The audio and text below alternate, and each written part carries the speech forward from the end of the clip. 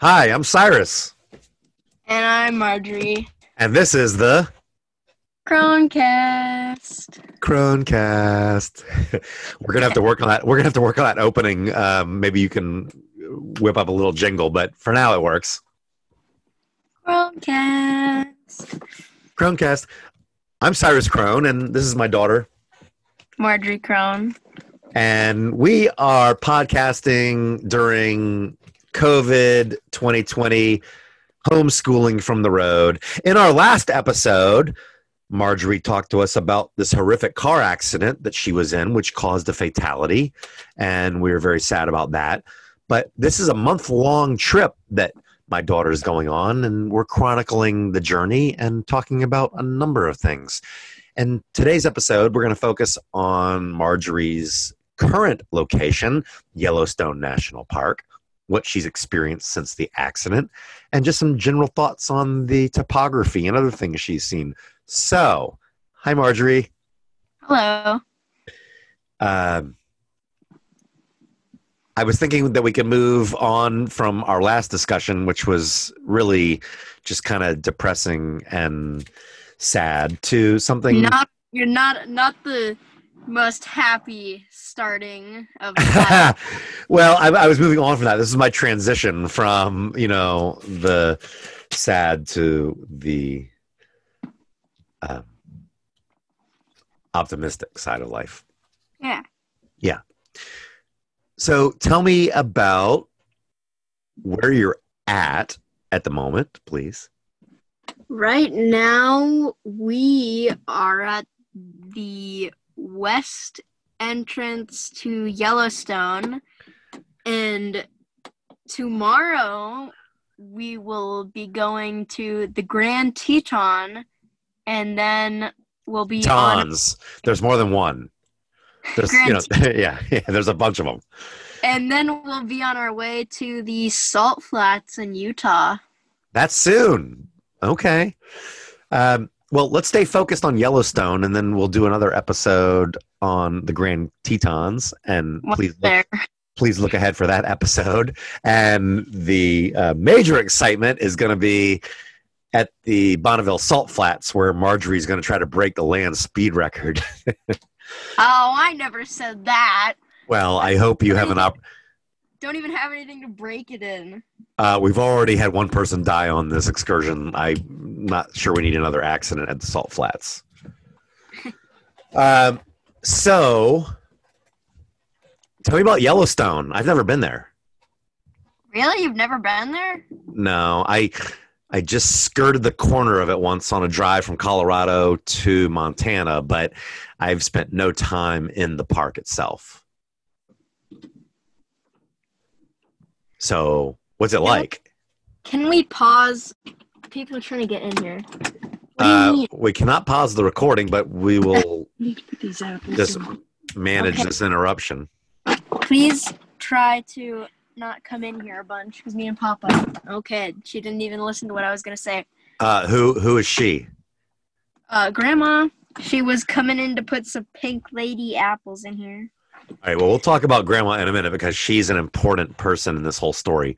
But back to Yellowstone, can you please describe what you've observed? And actually, what you've seen probably is determined by your eyewear. Oh, yeah. Today I got my glasses back. Thank you, Papa, for mailing them here all the way to Yellowstone. We, on our first day here, we went to, let me think for a second here. We went to a couple, I don't remember the names, but we went to a couple geysers and hot springs, and that was basically the first day. We just went around the geysers and the hot springs. But more exciting, just recently we went to the Grand Prismatic, which was what I was most excited for. I we went. The Grand Prismatic was there were. It was kind of magnificent.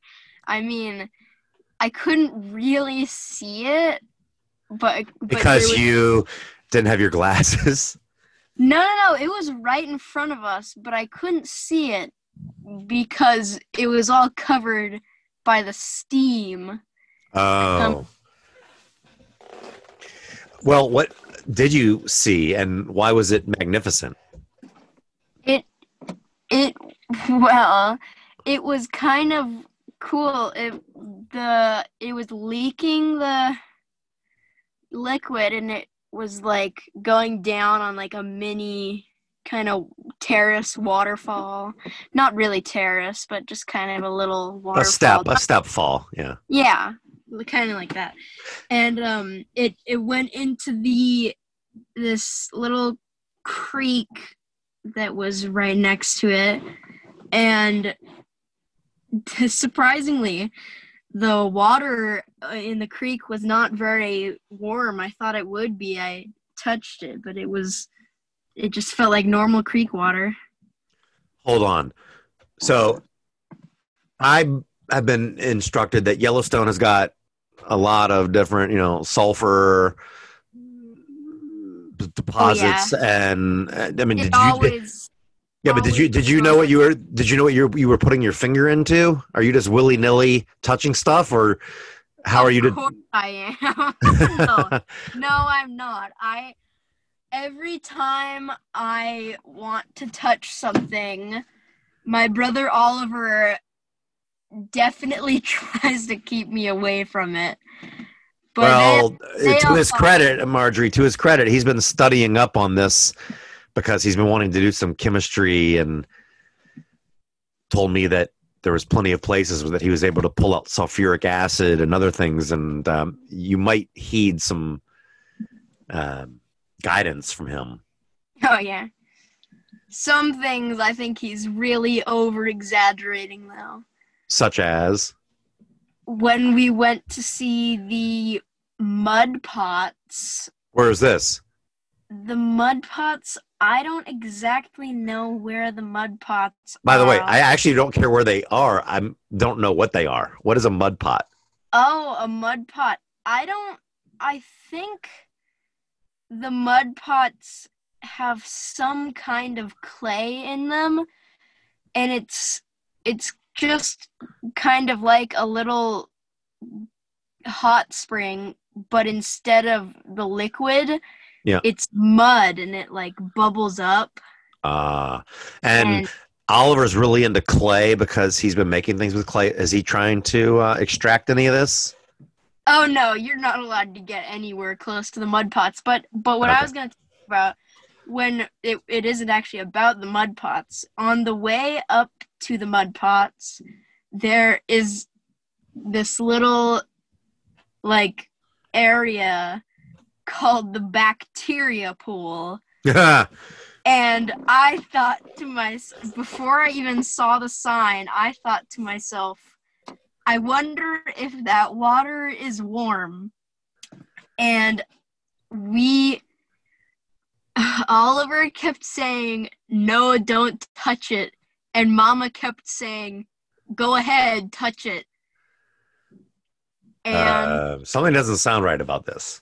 And so Oliver really tried, but then he left, and Mama was like, touch it. So the conclusion was, drum roll, please. I touched it, and nothing happened. Oh. Were you afraid of getting injured or dying from just putting your hands and body into things that you had no idea what the chemical makeup was? No. If Oliver told me I was gonna die, I wouldn't touch it. Okay. Well, what did it feel like? It just felt like water. Oh. No one's touched.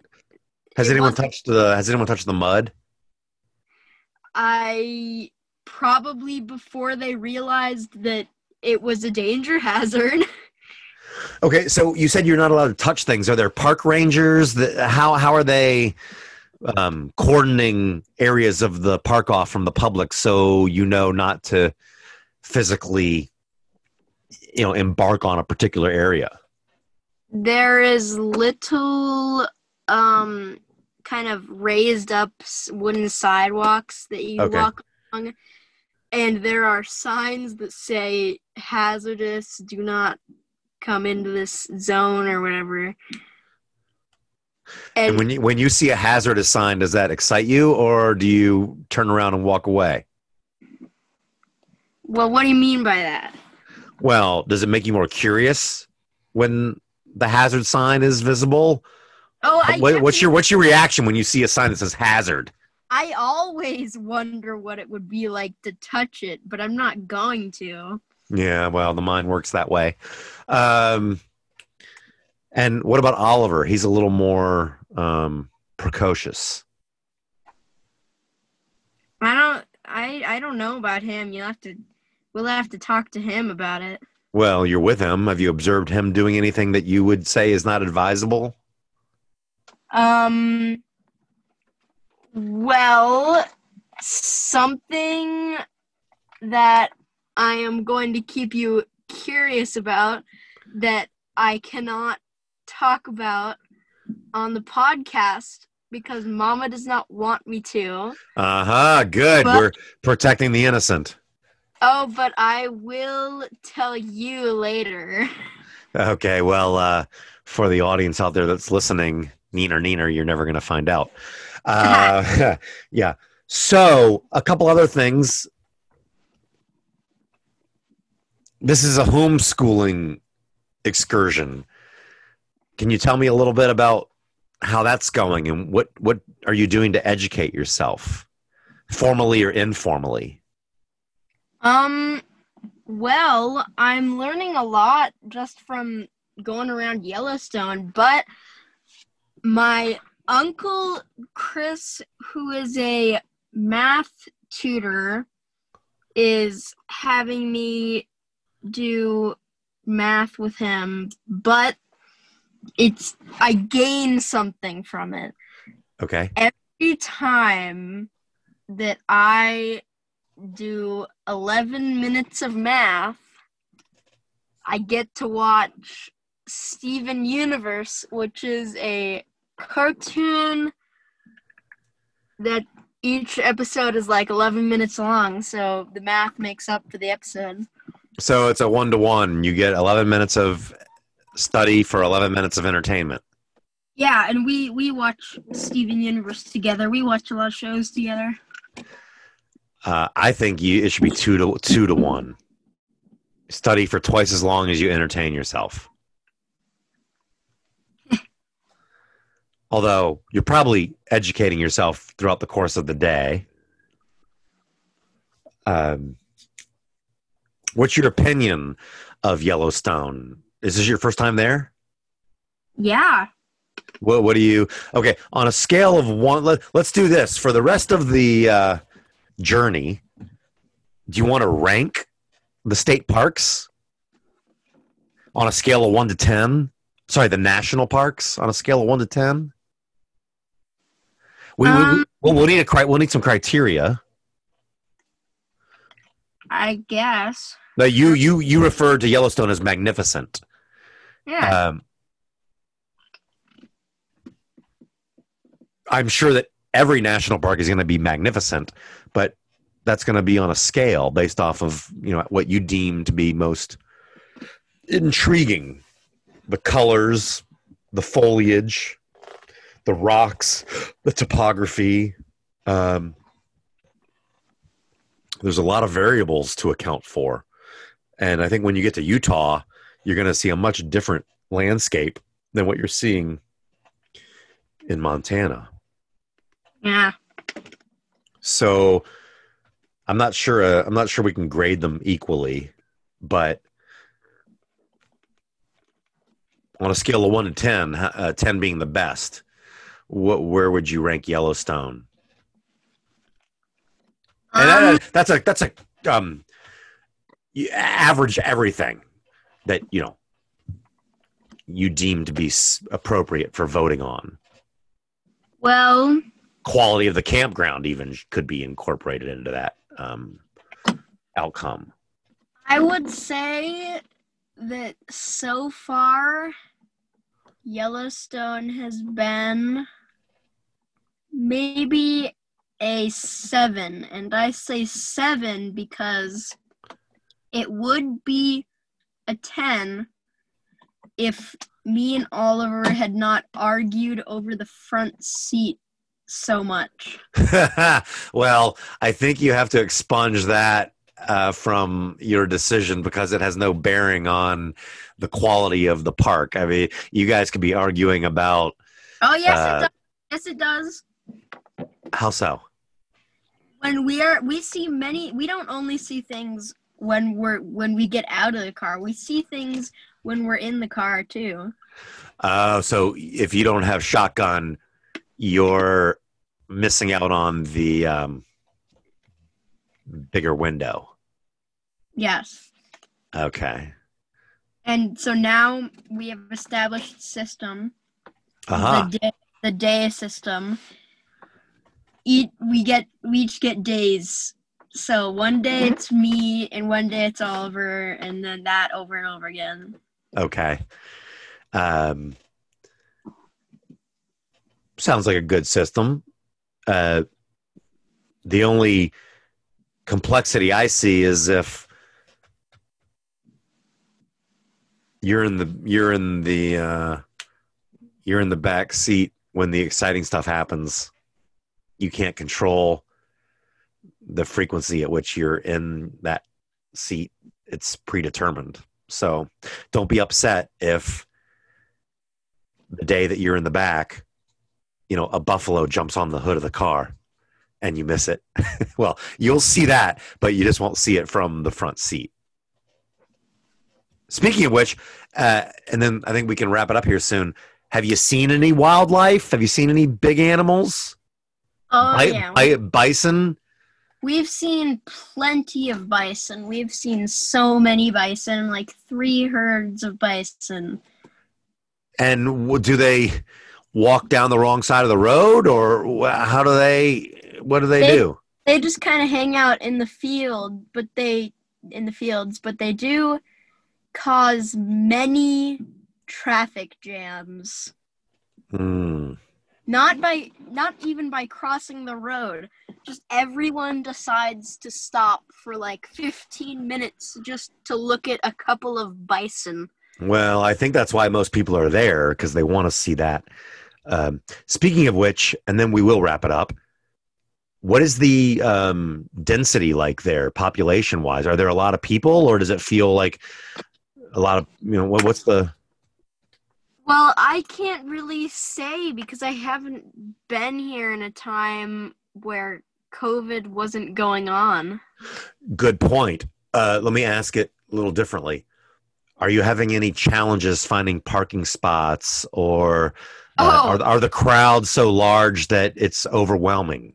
Well, most people aren't going to be able to see this, but I am going to show it right now to the camera. We have this magic thing. The handicap sticker, yes. Called the handicap. And we often get handicap spots. So far, we haven't had much trouble finding parking spaces. But if we had not had the handicap spot, I'm sure there would have been many places where we wouldn't have been able to look. Does it feel like there are a lot of people there, or is it somewhat sparse? I mean, most of the parking lots for the coolest things, like the Grand Prismatic and the Old Faithful. Old Faithful, where we just went to today, are definitely full. Oh, did you see Old Faithful spurt or whatever it does? Yeah, we did. Okay, cool. It was really high, actually. I got a good video of it. Excellent. Well, maybe we'll share that with the audience. And tomorrow you're off to the Grand Tetons, so we're going to wrap things up from Yellowstone, and our next episode will be from your excursions to the Grand Tetons, which I have seen both from the easterly and westerly view, and I find the view from the west to be more compelling. But I'm looking forward to your reaction. And I'm Cyrus. And I'm Marjorie. This has been the Cronecast. Cronecast, episode number 2. Episode number 3, focused on the Grand Tetons. Thanks for listening. Bye.